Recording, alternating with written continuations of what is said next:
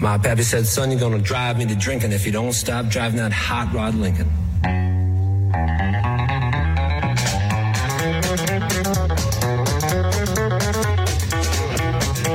Have you heard the story of the hot rod race with the Fords and Lincolns were setting the pace? That story is true, I'm here to say I was driving that Model A. It's got a Lincoln motor and it's really souped up. That Model A body makes it look like a pup's. Got 8 cylinders and uses them all. Got overdrive, just won't stall. With a 4-barrel carb and a dual exhaust with 411 gears, you can really get lost. Got safety tubes, but I ain't scared. The brakes are good, tires fair. Pulled out of San Pedro late one night. The moon and the stars was shining bright. We was driving up Grapevine Hill, passing cars like they was standing still. Welcome into Cup of Joe on this fine here Monday. I'm Seth Shirey, filling in here with Tyler Maines and Aiden Dollins for our fearless leader, Joe Gaither, taking a much-needed vacation. Guys, a lot of sports going on. Plenty to talk about, but as a NASCAR fan, I was not there. That being said, I am here with 2 people who were in Talladega, Alabama yesterday for, of course, the big race. So, guys, give me your thoughts. What were your race thoughts? Good race. How did you feel the ending went down? Just give me it all. Always a bad time when Kyle Busch wins. We have a man who will disagree with you right here. Yeah, I mean, I'm going to get a lot of heat for this, but I love Kyle Busch. So I was very happy sitting there by the start-finish line yesterday when the last lap and that caution came out for him to win it. It was a great race altogether, though. Not much complaints on that front. Ton of great racing, some not so great blocking by Bubba Wallace there at the end to wreck him and Ryan Blaney out of the race and pretty much seal the deal for Kyle Busch. But yeah, overall, great race, great experience, and the atmosphere was amazing and electric as always. Tyler, when you would sit there at 6 in the morning on Saturdays, eating your cereal, getting ready to go to the soccer fields or whatever as a kid, and you're watching wacky races on Boomerang, were you rooting for Dastardly Dan? Is that what you were doing? That's what it took. See, here's the thing. I am a Kevin Harvick lifelong fan. Kevin Harvick has been my racer since I started caring about NASCAR as like a 5-year-old, 6-year-old. That being said, I don't like Kyle Busch. That also being said, I think a lot of the hate that has been levied towards Tyler is a little unfair. I think, everyone needs fans. Kyle Busch is one of the best racers in the world. Of course he's going to have fans, and you got to give him credit. He is who he is, and he's kind of a heel. He's been somewhat of NASCAR's heel for, 2 decades now almost, and he's a really good heel. I mean, he plays the part well, but he's also a tremendous race car driver. I mean, look at his track record. He's on pace to be one of the all-time greats. And, he doesn't show really signs of, I'd say, slowing down. I mean, look what he just did yesterday. So, he lucked his way into that one. I mean, he admitted that in the post-race interview. He said he lucked into it. He wasn't going to sugarcoat that. There was nothing he did at the end of the race to get him a win or anything. Yeah. He said that. But I don't know. I just like Kyle Busch because he goes in with a I don't give a crap attitude, and he'll say it how it is. Rowdy. A few players like that. I'll give you that all day. My beef with him comes from he makes his podcast rounds and everything, and I just every time he opens his mouth on one of these podcasts, I'm just like, dude, you're a jackass. I think it's. For me, at least, when I see a lot of guys doing post-race interviews or post-game interviews or whatever sport it is, a lot of the time it's sugar-coated and you don't really get it's most of the time it's, oh, yeah, we had a great game, shout out to my teammates, blah, blah, blah, and all that fun stuff. And Kyle Busch says it how it is. If somebody wrecks him out of the race, you call him out on it. Well, so speaking of needing to root for people that don't really have fans, I feel like I was doing that a little bit. I'm a bit of a NASCAR neophyte, so y'all correct me if I'm wrong here, but I walked into that super speedway, and my guy was 18 seconds from the lead position at the point that I arrived in my seat. Ty Gibbs is who I pull for, mainly because I'm a massive Redskins fan. You can no longer give me anything for rooting for Kyle Busch. Joe Gibbs is the ultimate guy in my sporting history. So, I was really enjoying that back third of the race, that final stage with Ty Gibbs and Ryan Blaney just really vying for first place there. Is it consistent at Talladega, guys, that the cars on the inside line are consistently going to be running the faster laps? Is that a rule of Talladega? Like, it changes every year. I mean, some years you'll get a lot of rubber down on the top of the racetrack, and that top line will be dominant. And there's some times where you can't even run the bottom. I mean, we got lucky yesterday where both lanes were pretty equal and pretty dominant at the same time. Most years, there's really one lane where if you want to get to the front, you got to be in that lane. And the other lane is kind of just there, not really doing much, just hanging around in the back of the pack. So, yesterday was perfect. Great racing, dead even on the lanes. Not a complaint in the world, honestly. I think we got the cars going a little faster than we could have expected, honestly. It was beautiful temperature and air quality for those motors. I mean, anybody that's spent time around a shop knows the ideal temperature to take your nice car out is about 60, 65 degrees. It got a little chilly there at the end, too. It got a little chilly, yeah. We put the baby under the blanket before we left. Oh, there you go. She conked out 14 rows back from all those screaming V8s. That's a heavy sleeper right there. See, this baby in this seat didn't bring his sweatshirt, so he was not having a good time there at the end of the race. Well, how was it from your perspective? I mean, like, you were down there closer to the checkered flag than I was. Yeah, we were about 10 rows up from the start-finish line itself, which was pretty good. I mean, I've gone to the race a few times now, so I know that's the place you want to be at the end of the race. You know, see the donuts at the end of the race and post-race interviews and all that fun stuff. So, the start-finish line, in my eyes, is the place to be if you're going. At least find yourself there at some point in the race. Doesn't have to be the whole race. We sat up in the upper deck, the second deck, for the first 2 stages, I think. And then after that, we moved down to the start-finish line for some good racing, and it was. Yeah, I mean, watching it on TV, I certainly got the vibe that, you know, Talladega is always it's one of the best environments in NASCAR, you know, period. And that's someone who went to, you know, Richmond. Richmond's got a great environment. I'm not going to, you know, say anything bad about Richmond, but Talladega is just a different level. I mean, it truly is just the spectacle of NASCAR. And I mean, that being said, the end of the race was very much something that I think we were maybe getting used to with super speedways and NASCAR. If you look at Daytona and you just look at the way these cars have seemingly ran, you know, to Aiden's point about, you know, the inside line and Tyler's point about the line shifting, the cars have been different. I mean, over the past few years, drastically different. And you got to think that that's part of what, you know, caused so many of these wrecks this year.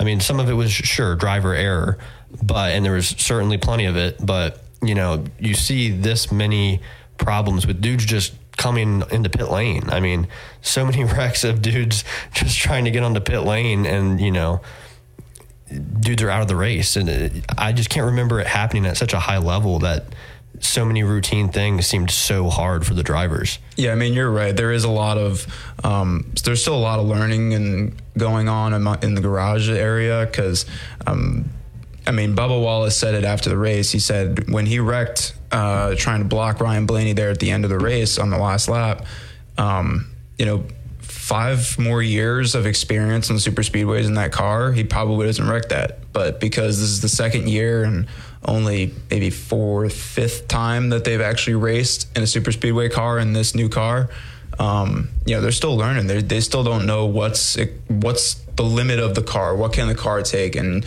you were talking about the easy wrecks, the avoidable wrecks. I mean, guys were spinning out on pit road, trying to slow down to get to pit road. So I think over time those problems will fix themselves. But yeah, they're still learning. This new car everyone's still learning about it. It's a weird one, that's for sure. Well, and this is something, again, you know, I say as a NASCAR neophyte, you know, I'm not going to pretend to be an authority on the sport, but when they brought in the next-gen car, what was it, 2 years ago? Yeah, it was something like year. that. Yep. You know, I didn't understand why you would make so many drastic changes to a vehicle at once. I mean, you know, I'm far from a professional driver, but, you know, I don't really like doing 75, 80 miles an hour on 5920 heading to Mountain Brook to go to the Trader Joe's in a vehicle that I'm not familiar with, let alone doing 194 miles an hour around a 2.66 mile track. You know, and they don't get, I don't know, maybe this is a false perception I have. I don't think a lot of people realize how little actual practice time they get with these automobiles. Like, they do the simulators and everything, but that's not the same. You don't get the same. There's no practice for Talladega, Daytona. There's no practice. Yeah. And that's it seems reckless to me to change the car that much that quickly, given those constraints on your practice abilities. Yeah, and it was definitely a level of concern last year when they brought practices back, because initially they did out with practices during COVID just to save time and exposure and all that. But when they brought it back last year, there was a lot of you really had no idea what was going to happen, because a lot of these guys hadn't driven the cars before. It was totally new. The shifting was new, the pedals were new, everything. But yeah, to your point, it is weird that they brought all those changes on at once. I mean, a progressive change in car is something that they've done in the past. I'm surprised they didn't do that this year, but I think most of it was just a cost-saving thing for teams, just to make more of the field competitive. So those backmarker teams, the teams that only have one racer instead of 4 garages, give them a chance to win the race and increase your fan exposure that way, I guess. Yeah, that's the thing that I thought of when I saw, these routine, instances of guys just trying to come in and pit. And you had, I think, on back-to-back groups coming in, there were spin-outs, and one of them resulted in a caution. So, you got to look at the cars and just the inexperience that the drivers have on super speedways, I think, as the biggest reason why. That being said, it was still a fun race. As just a TV viewer, I'm sure it was super fun in person for y'all. Of course, Kyle Busch was the winner. Ryan Blaney came in second, Chris Buescher third, Chase Briscoe fourth, and Brad Keselowski came in fifth. Brad Keselowski, man, he runs well at Dega. Again, came out of nowhere, was towards the back of the pack the majority of the race. Yeah, exactly. And that is super speedway racing, but especially the way that race ended is definitely, why Kyle Busch won. The first 95 laps out there, this looked like it was Chase Elliott's race to lose, and he doesn't even finish in the top 10. Yeah, that's how it goes. Crazy. Yeah, that's how it goes a lot of times on a Talladega and on a Daytona. What do y'all want to move on to next here? Do you want to talk some NBA playoffs? Sure. Yeah. Let's get into it. Well, all right. I'll just go ahead and get into it because, man, I could talk about the NBA playoffs. I'm a Knicks fan. Yesterday was, glorious. One of the best sports days of my life. Justify this. Justify what? Justify being a Knicks fan. You live 90 minutes from Washington, D.C. Yeah, and more like 2.5 hours. But I will say this. No one cares about the Wizards. That's not unfair. No one cares about the Wizards. But you live and die with your home city's team. Justify this no Knicks one fan. In my family, did you just draw it out of a hat or something? No one in my family cared at all about the NBA. There was absolutely no NBA allegiance, no fanship in my family whatsoever. So 11-year-old me not caring about the NBA, my friends care about the NBA. I'm playing 2K with them. I don't have a team to pick. I don't really, LeBron was obviously a star, but, I wasn't just going to be this big bandwagon guy. So I kind of hopped on the bandwagon that Carmelo Anthony hopped on. And about the time when Carmelo Anthony joined up with the Knicks was about when I started saying the Knicks were my team. Okay. All right. So that was my reasoning. And I played with them in 2K. I, liked Carmelo Anthony. I had some Melo shoes. So that was basically my rationale. I latched on back then. They won one single playoff series, and then it's been about 10 years of absolute mediocrity, if not downright awfulness. You might as well have been a Wizards fan. Pull for the home team. Exactly. But that being said, Wizards are not in a good spot right now, and the New York Knicks are up 3-1 on the Cleveland Cavaliers. Looking good. The series is not done. It's not done. I'm not going to get ahead of myself. Don't the Cavaliers have a history with 3-1 holes? You are correct, but they're missing a certain key component that might have fueled that. Colin Sexton, obviously. One LeBron James, but I'm not. Like I said, I'm not going to get ahead of myself. But yesterday was, man, one of the best basketball days of my life. It was just glorious to watch MSG buzzing. Jalen Brunson, man. I'm going to be honest. During the offseason, I thought, yes, this is a decent deal for a guy who's obviously a rising star. But I was a little concerned that, his dad being part of the staff was kind of the reason the deal got done. I was kind of thinking, nepotism, like it might not be the best thing. But man, was I wrong, because Jalen Brunson has been the best thing for New York maybe in the last 20 years. I mean, he has truly been the missing piece that, the Knicks made the playoffs a couple years ago with a better seed, I might add. Julius Randle is obviously the guy who's going to make the All-NBA team. Julius Randle has carried this team. Granted, he's got when the Knicks made it 2 years ago, it was much more Julius Randle central. It was Julius Randle became the most improved player in the league, put the team on his shoulders, and the Knicks made the playoffs, lost in the first round to the Atlanta Hawks. This year, he's got Jalen Brunson. Julius Randle's hurt. Julius Randle didn't even play that well at all yesterday. Not a problem. Jalen Brunson steps up. Mitchell Robinson steps up. Josh Hart steps up. These guys, that fill in the gaps are so much better. And man, this team is exciting. I mean, man, is it. And it feels so good to say that. Knicks fans, you ask any Knicks fan over the last decade, there's not been much to be excited about. But man, this team, RJ Barrett coming into his own almost. I mean, still not shooting, his jump shots aren't that great, but driving to the basket with purpose, getting to the rim, getting fouled, making whatever he wants. It just, it feels so good. Is it just me, or does this year almost seem like one of those years where the NBA playoffs is just going to be so spectacularly amazing? I have no business why. It could be. I mean, with the Knicks, the Kings, that story over there in Sacramento is just unreal. They're putting up a fight against the Warriors. Where's Game 7 in that series? Sacramento. Okay. Exactly. I mean, that's a dead even series right now. Because that's what it's going to come down to. And it's going to come down to a Game 7 in Sacramento, and those fans are going to be rowdy. On the road. They can't. No. They can't do it. And I don't think very many teams can win in Sacramento right now. I don't think so. That place is unreal right now. Yeah. That being said, how many teams can win an Oracle? So, all right, let's just jump right into that series. So Knicks up 3-1 on the Cavs.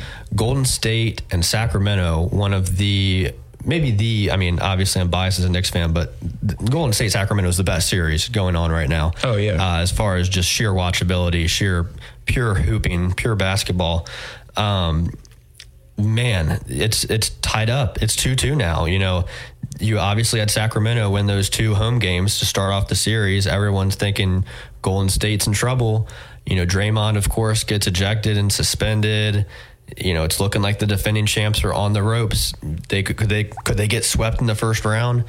And of course, once the series gets back to San Francisco, they take care of business, and they take care of business convincingly. Really, I wouldn't say convincingly. They were tight games. At least yesterday was extraordinarily tight. It came down to, of course, a Harrison Barnes missed 3-pointer, as time expired, and as tight of a game as it was, the Warriors were kind of in control. Did y'all watch that game? Did y'all? Y'all were at the race. Yeah, Never mind. We had something else going on. That makes sense. Okay, well, that's fair. But I'll break it down for y'all. Basically, Golden State felt like they had that game for the duration. Obviously, Sacramento went on some runs, narrowed it down, and they were more of a threat to win than maybe Golden State had been when they played in Sacramento. But Golden State, they're tough to beat, man. They're tough to beat there. And they proved that, because now the series is tied up and we are looking straight in the face at this series going 7 games. I think everyone would think, and we not only is it probably going 7 games, it going 7 games is the greatest gift to fans of basketball that you could want. I think you're absolutely right about that. I do think we should go ahead and get to our first break here. And when we come back on the other side, we've got that man, Jeff in Tennessee. And this is Cup of Joe here on Tide 100.9. It's your home for Alabama Crimson Tide Sports. Their clothing around town on game days, but check out Christopher Mobley on the Strip. It's luxury game day apparel redefined. It's the only place in town where you can find Todd Hoops apparel. Clothing designed for the modern day entrepreneur, golf enthusiast, and athlete or fanatic. They've got Peter Millar, Fiore, Grayson, and Mizzen and Main. And if you haven't tried the Mizzen and Main dress shirts, you've got to. You can find them at 1410 University Boulevard on the Strip. Also, they've got a great e-commerce site at ChristopherMobley.shop. So check out Christopher Mobley, luxury game day apparel redefined. From our home base in Birmingham, Alabama, we are here treating patients from every generation across the United States and from around the world. We're here for the rookies And the dreamers trying to make a name for themselves. We are here for the achievers who are resilient and won't take no for an answer. We're here for the coaches, athletic trainers, and mentors who are shaping the next generation of legends. We are here for you, aggressively pursuing victory over injury. Learn more at andrewsportsmedicine.com. Work is a part of all of us. Working drives us to push beyond what we thought was imaginable and allows us to come together again for the things that really matter. That's why the Alabama Department of Labor and the Alabama Career Center system is here to help you discover bigger opportunities than ever before. Visit your local career center or alabamaworks.alabama.gov. Funding provided by the USDOL, PTA, and Federal WIOA, an Equal Opportunity Employer Program. Auxiliary aids and services available upon request. Brought to you by this station and the Alabama Broadcasters Association. Pastor's Kitchen Mexican Food with Pastor Garcia, who serves our community in so many different capacities. It's the great restaurant, Northport, North Side, right off McFarland Boulevard, right past Highway 43. You'll find the great lunch and dinner specials Monday through Saturday. It's Pastor's Kitchen Mexican Food, from the fajitas to the combinations to the great Pastor's dip that you've got to try at Pastor's Kitchen Mexican Food with Pastor Garcia. Tide 100.9 Tuscaloosa weather. A good supply of sunshine this afternoon. Tuscaloosa's high around 70. Tonight fair and cool with the low at 43. For tomorrow, partially sunny. The chance of a shower by mid to late afternoon. Showers are more likely tomorrow night. The high 72. I'm James Spann on the ABC 3340 Weather Center on Tide 100.9. It's 63 degrees in Tuscaloosa. Alabama fans are all over the world, and we are too. Download the Tide 100.9 app right now in the App Store and Google Play, and take the Crimson Tide everywhere you go.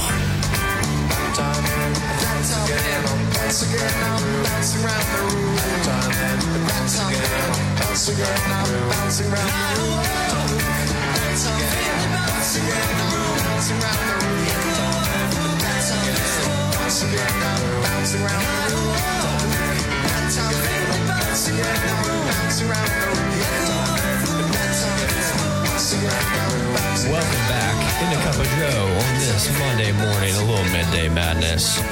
We've been talking about some NASCAR. We've been talking about some NBA. We have a caller. We got Jeff from Tennessee on the line. Jeff, what is going on, man? Oh, not a lot. How you guys doing? You enjoying that 35-degree weather this morning? It was chilly for sure. I got a long shirt on, pretty thick shirt.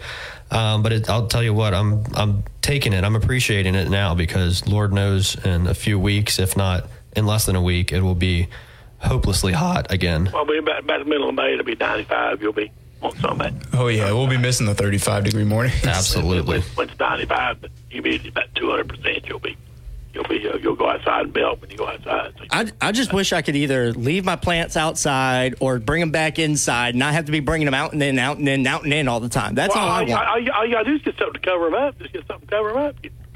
Cover them up. It's cold like that. It's only a few hours. Just put something on them, and it'll be be okay, I guess. Well, my girlfriend's got these really sensitive plants, Jeff. She's got she got the touchy ones, the high maintenance plants. One of those where you have to give them exactly enough water. Right. When we was going to have those plants, the plants reflect her to some degree. Well, I don't know about it. I wouldn't get into that now. I wouldn't be. That's called a fight waiting to happen there. You don't be doing that now. Hey, she don't listen. Well, I know y'all watched that exciting spring game Saturday. How was it? Exciting two-hand touch football y'all watched? Yeah, it was a good game of two-hand touch. I saw at times they were playing one-hand touch, actually. It was a little bit like, playing airsoft. People were getting tagged and not fessing up to it and keeping the play going. But there were about 60,000 people in there, Jeff. The whole lower bowl of the stadium was filled. It was a fun little time. Well, I was going to say I believe Ty Simpson's going to be a starting quarterback anyway. So I believe he'll be the one. You do know who his daddy is, right? Who? Ty Simpson's dad. You know his father is. Ah, okay. Hey, how was Kentucky's spring game? Y'all. You do know who Ty Simpson's father, right? You know who his father is. No, I didn't know who his dad was. Jason Simpson coached UT Martin. Okay. His father. He played. I think I remember that now. He played at Martin Westview in Tennessee. But Martin Westview. I think he won state. I think he got the finals or won a state title. I can't remember now, but real good quarterback. I mean, I think he's going to be a starting quarterback. I don't know why he wouldn't be. I don't know. Well, he looked the most well-rounded out of everybody out there from my perspective. Obviously they both were playing with one hand tied behind their back because they can't just run all over the defense because they're not allowed to get tackled. So I'd be interested to see what both of them look like against Middle Tennessee unrestricted. I think we're going to get a first half starter and a second half starter. And see what happens. Well, I'm hoping my alma mater can play full course. Y'all, we'll have to see on that when they we'll see on that. We've got a pretty good quarterbacks, pretty good players too. So we'll see. We beat 2 or 3 of the Final Four basketball teams this year. San Diego State, Florida Atlantic, some of them. So we did that pretty well this year during basketball season. But I did want to give a shout out to my Kentucky Wildcats, the men's tennis tournament champions, first time in 31 years. They beat Alabama, Tennessee, and Georgia to win it. So. Okay, but how'd your wheelchair tennis team do, Jeff? That's what I really want to know about. We don't have a wheelchair, but y'all do because we beat y'all 4-0. So y'all might well just go back home. There's not much of a point in. Y'all shouldn't even drove off the tournament. Y'all just stay in Tuscaloosa because y'all just lost the first round. Oh, you got to give the kids the travel. They put in the work all year. You at least got to let them take a vacation to the wonderful Lexington, Kentucky. No, it was at Auburn. It wasn't at Legs. It was Auburn. Oh, yeah, they should have stayed home. You're right. This is the SEC tournament we're talking about. But Kentucky was a national runner-up last year. They runner-up. It was Kentucky. It was Kentucky and Ohio State and Tennessee and Virginia. Virginia played the finals, and Virginia won the national championship. So Kentucky, good for the Wildcats. Kentucky going into the tournament was ranked number 5. Georgia was ranked number 4. Georgia hadn't lost all year in the SEC until Sunday. I'm happy to hear that, Jeff. I'm glad to know you have at least one sport on campus that's nationally relevant. Let's see. Volleyball's won a national championship too. When we play y'all, when we come to Tuscaloosa, all we got to do is show you the championship ring, and y'all just fold. Y'all just beat Arkansas. Jeff, are you gonna come? Are you gonna come sit next to us with the hot dog? I'll buy you the hot dog. We got you, man. When is this? I don't know. Whenever y'all's volleyball team comes down, that's what I'm talking about. We'll come down and beat y'all 3-0. It'll be pretty fast. Y'all have to give me a quick hot dog.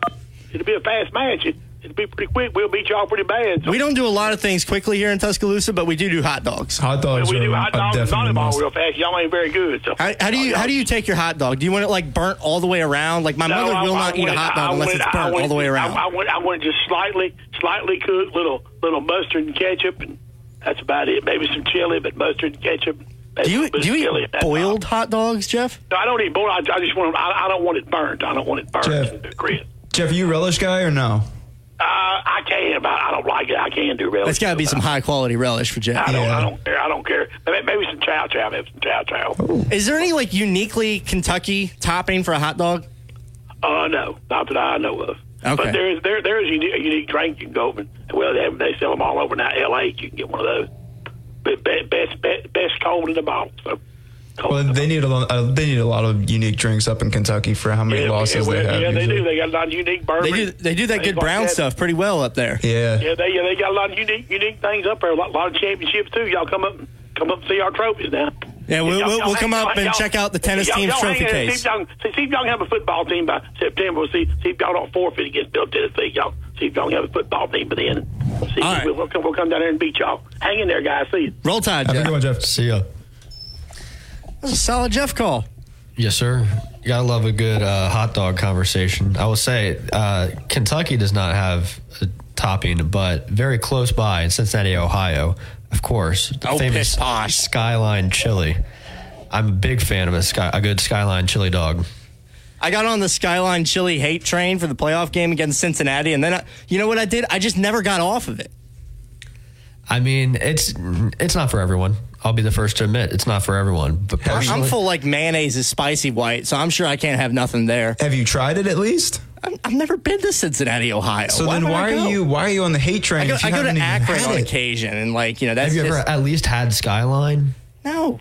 Okay, well, you can't knock it until you try it then. Sure I can. I'm doing it right now. It's dog water. That's not justified. It's dog water with red food dye and a can of beans. No, it's not. There's not even beans in it. You just revealed yourself. There you go. What do you mean? How do you have chili with no beans? Because it's Cincinnati chili, dude. It's different. Different doesn't mean good.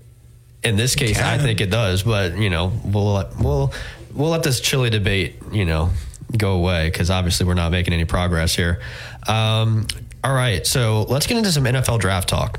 Obviously, NFL draft is coming up on us quick. I mean, it's this week. It's this Thursday. 3 days! Yeah, it's exciting. I mean, as a Saints fan, it's not super exciting, but, it's something. It's always going to be, and obviously as a huge Alabama fan, it's always going to be interesting to see where guys like Bryce, Will, Brian Branch, where these guys end up. We should have asked Jeff where Kentucky fans were thinking Will Levis was going to go. We should have asked him that. Yeah. That would have been a great question. That would have been relevant. But we asked him about hot dogs instead. Yeah. Whatever, We really know our stuff here. It happens. I'll say this, though. I'm tired of talking about Will Levis. If I'm being honest, I don't think Will Levis deserves the airtime. No. I really don't understand all the hype around Will Levis and Anthony Richardson. I mean, the guys, they've shown that they're freak athletes. I mean, I think everybody in that draft can. I think everybody wants Will Levis to be the next Josh Allen. Oh, absolutely. Come in super raw and get developed. That's what everybody's hoping for. I mean, these guys have never shown that they can win. Well, and that's just it. It's like, Josh Allen, was he rough at Wyoming? Yes. Yeah. But he won football games. I'm not saying when it came right down to it. Right. And I'm not saying Will Levis or Anthony Richardson are guaranteed busts. I think there's definitely work you can do in the NFL, especially with those teams where you can improve your game to a point where Josh Allen can go from a Wyoming school that wasn't great into arguably the top 2 quarterback in the NFL right now. So, okay. Yeah. I mean, you disagree? Top 2? Top 5 for sure. Who do you have at 2 behind Patrick Mahomes? Joe Burrow. All right, we're gonna and then really Jalen Hurts. Here. All right, no, we're not getting this. Let's we're gonna get on a whole tangent. Let's just stick it to the draft.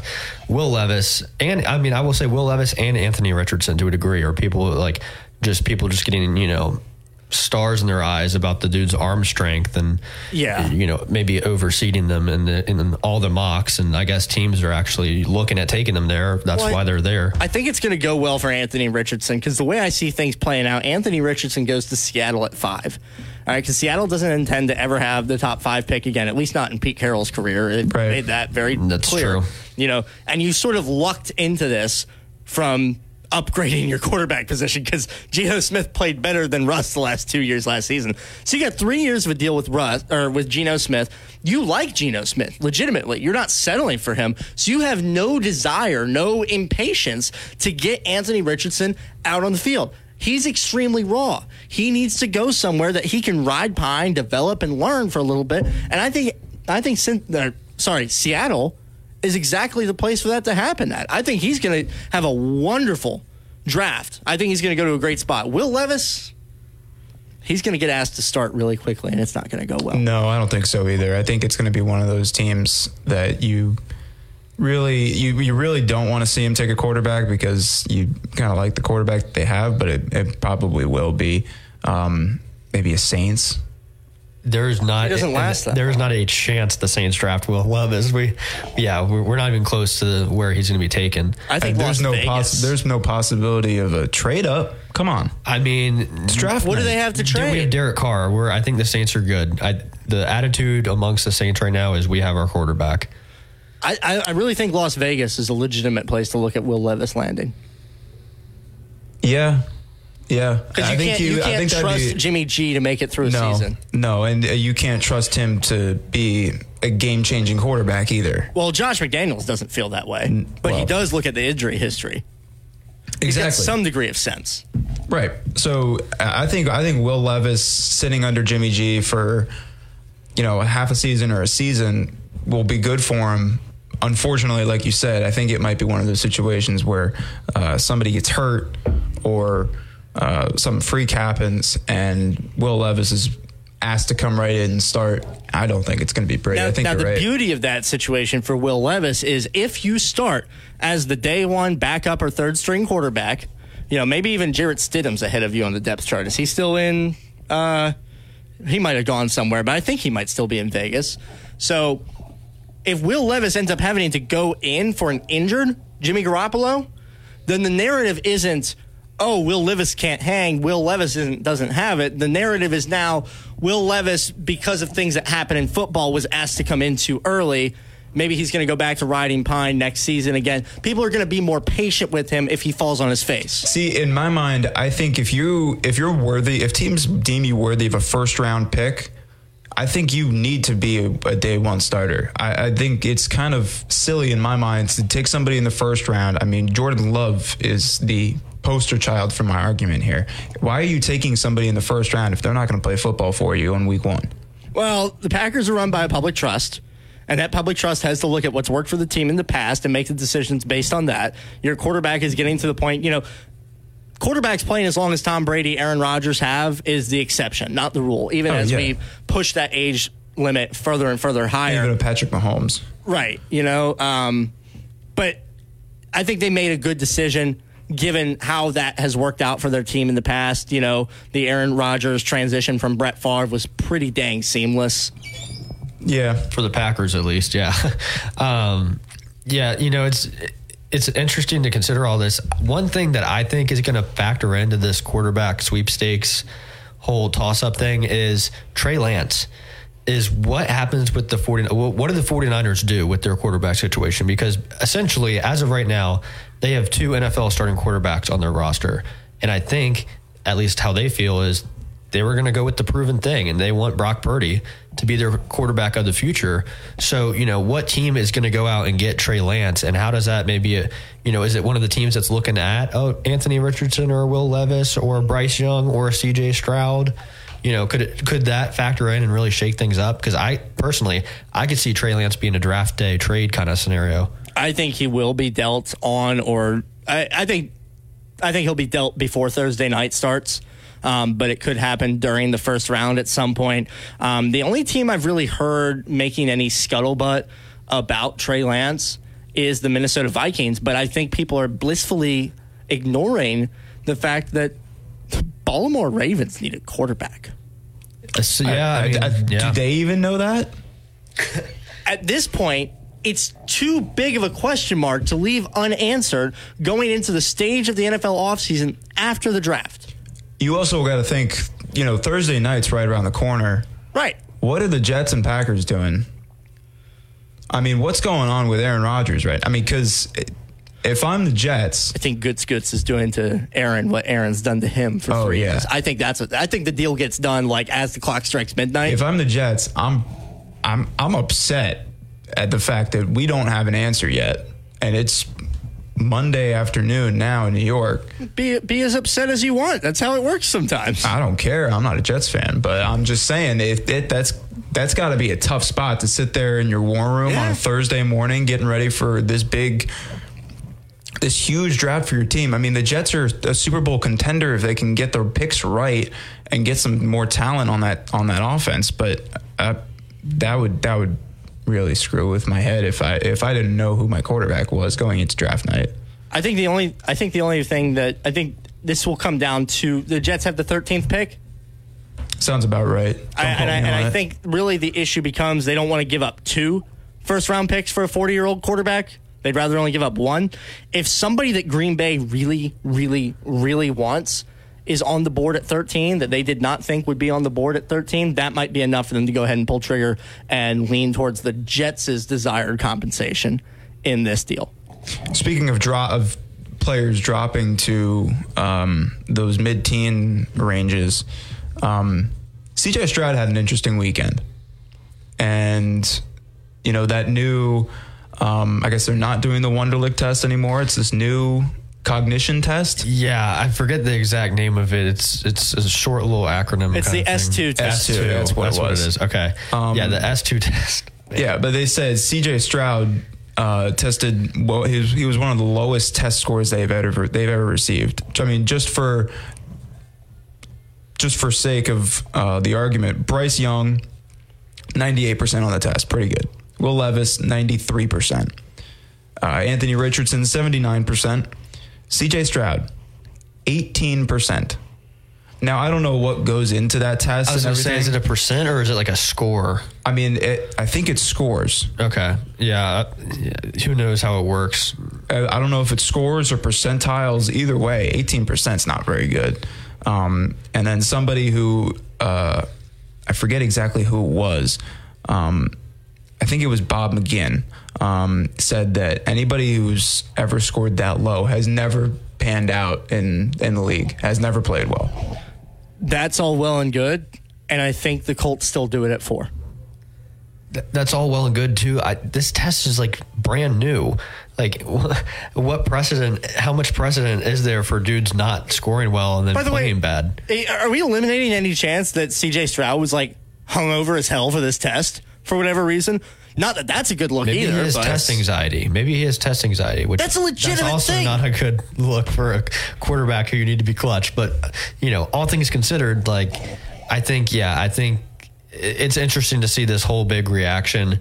One might wonder, which I certainly am, what are the hidden hands in all this? Who is trying to put this information out there? Is there some team that's like desperately trying to get CJ Stroud to fall to them, or something like that, or maybe it's a move by some agent who's disgruntled with them or something? Like, who knows? Like, it's been interesting to see because, I mean, sure, it's a bad test score, but there's almost no precedent for this test. Obviously the Wonderlic was a thing, but this isn't the Wonderlic.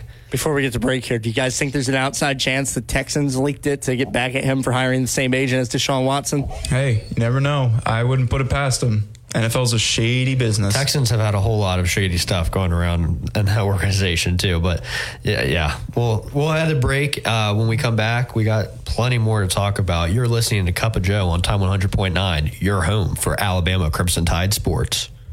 Kitchen Mexican food with Pastor Garcia, who serves our community in so many different capacities. It's the great restaurant, Northport, North Side, right off McFarland Boulevard, right past Highway 43. You'll find the great lunch and dinner specials Monday through Saturday. It's Pastor's Kitchen Mexican food, from the fajitas to the combinations to the great Pastor's dip that you've got to try at Pastor's Kitchen Mexican food with Pastor Garcia. You've probably seen their clothing around town on game days, but check out Christopher Mobley on the Strip. It's luxury game day apparel redefined. It's the only place in town where you can find Todd Hoops apparel, clothing designed for the modern day entrepreneur, golf enthusiasts, and athletes or fanatic. They've got Peter Millar, Viore, Grayson, and Mizzen+Main. And if you haven't tried the Mizzen+Main dress shirts, you've got to. You can find them at 1410 University Boulevard on the Strip. Also, they've got a great e-commerce site at ChristopherMobley.shop. So check out Christopher Mobley, luxury game day apparel redefined. It's Mark's Mark in downtown Northport. If you want to dominate the grill today or any day, I know weather has changed here in West Alabama, but many of you still want to get out in front of the grill. How about it's a great steak, a pork chop, a chicken swirl, salmon swirl, the twice-baked potatoes, the casseroles, the dips, the appetizer, the cakes, the pies. It's Mark's Mark, all the local seasoning, things that you will not find anywhere else. You'll find it at Mark's Mark, downtown Northport, under that Roll Tide Bridge. COVID-19 has disrupted our lives, but it won't have the last word. We will. Across Alabama, thousands are getting vaccinated to protect themselves and others. Find out where you can get the COVID vaccine today at alabamaunites.com. Please get vaccinated.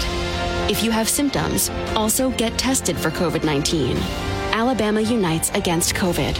Sponsored by the ADPH, the ABA, and this station. Road tripping, business travel, or bringing your car in for repairs. All great reasons to rent a Toyota at Tuscaloosa Toyota. You can rent the latest Toyota models for a day, a week, or a weekend. Every Toyota rental car comes with 24 hours roadside assistance and is backed by an entire team of people you know and trust. Rent a Toyota and let's go places. Reserving yours is a breeze at TuscaloosaToyota.com. The best station in the state, breaking down Alabama sports. Tide 100.9 and streaming on the Tide 100.9 app. Joke!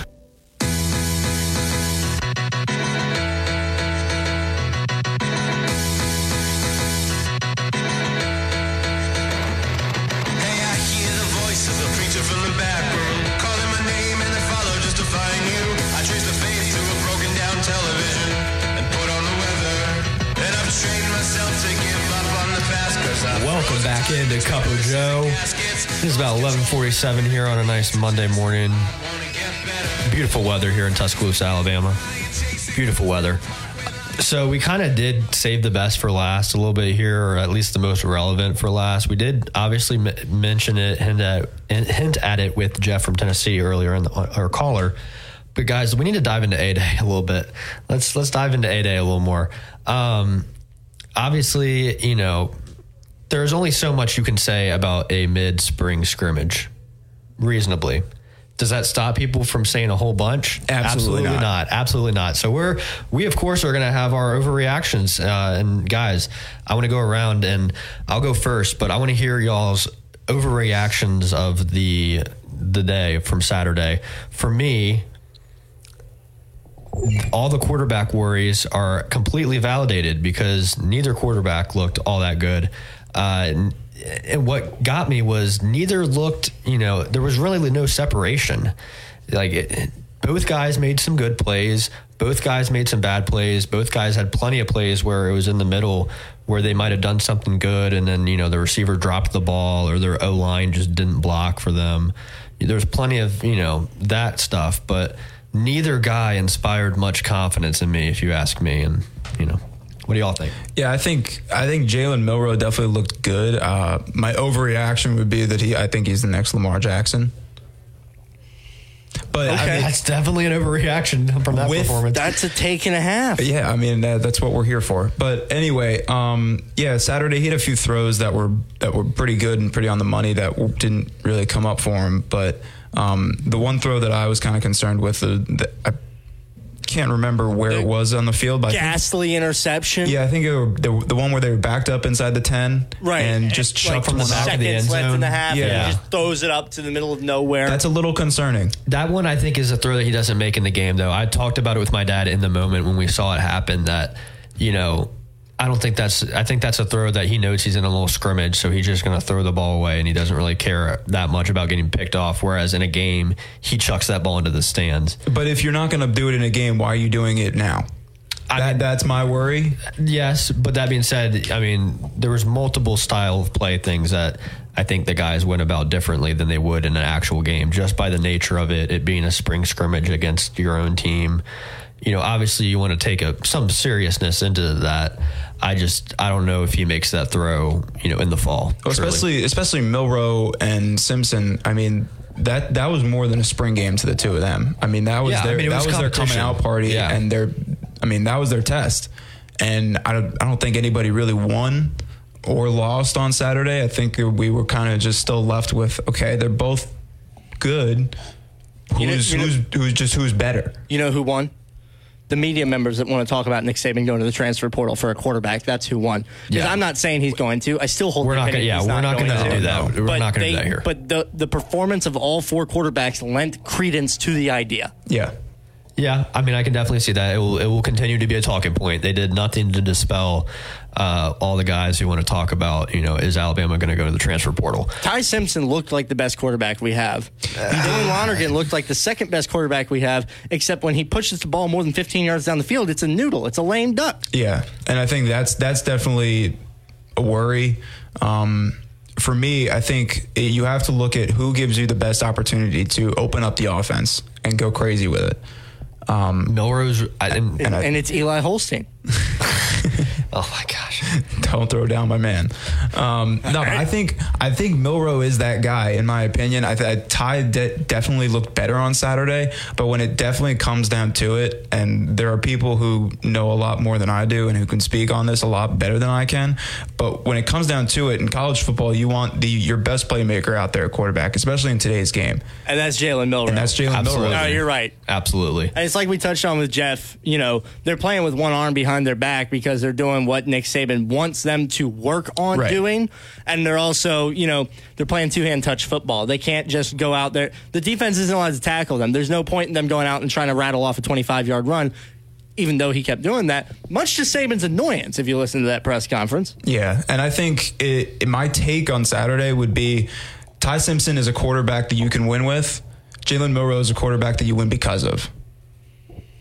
And I think that going into the fall in a season where, Coach Saban kind of needs, not that he has to prove anything, but last year wasn't the greatest year for him. So I think coming back, I think that we need to make a splash, and I think Jalen Milroe might be that guy. I completely dispel the notion that this is remotely a win-now situation for Coach, because this is one of the youngest teams he's ever had. Yeah, I'm not saying it's a win now. I'm just saying there's a little chip on the shoulder after what happened last year. That's fair. I think my only worry with Jalen Milroe is he might also be a guy that you lose because of, with errant throws and poor decision-making and things of that nature. Yeah, live by Jalen Milroe, die by Jalen Milroe kind of offense. And, I did want to kind of keep it on like the negative tip for a little bit, but, kind of transitioning to a positive of the offense, the running backs, man.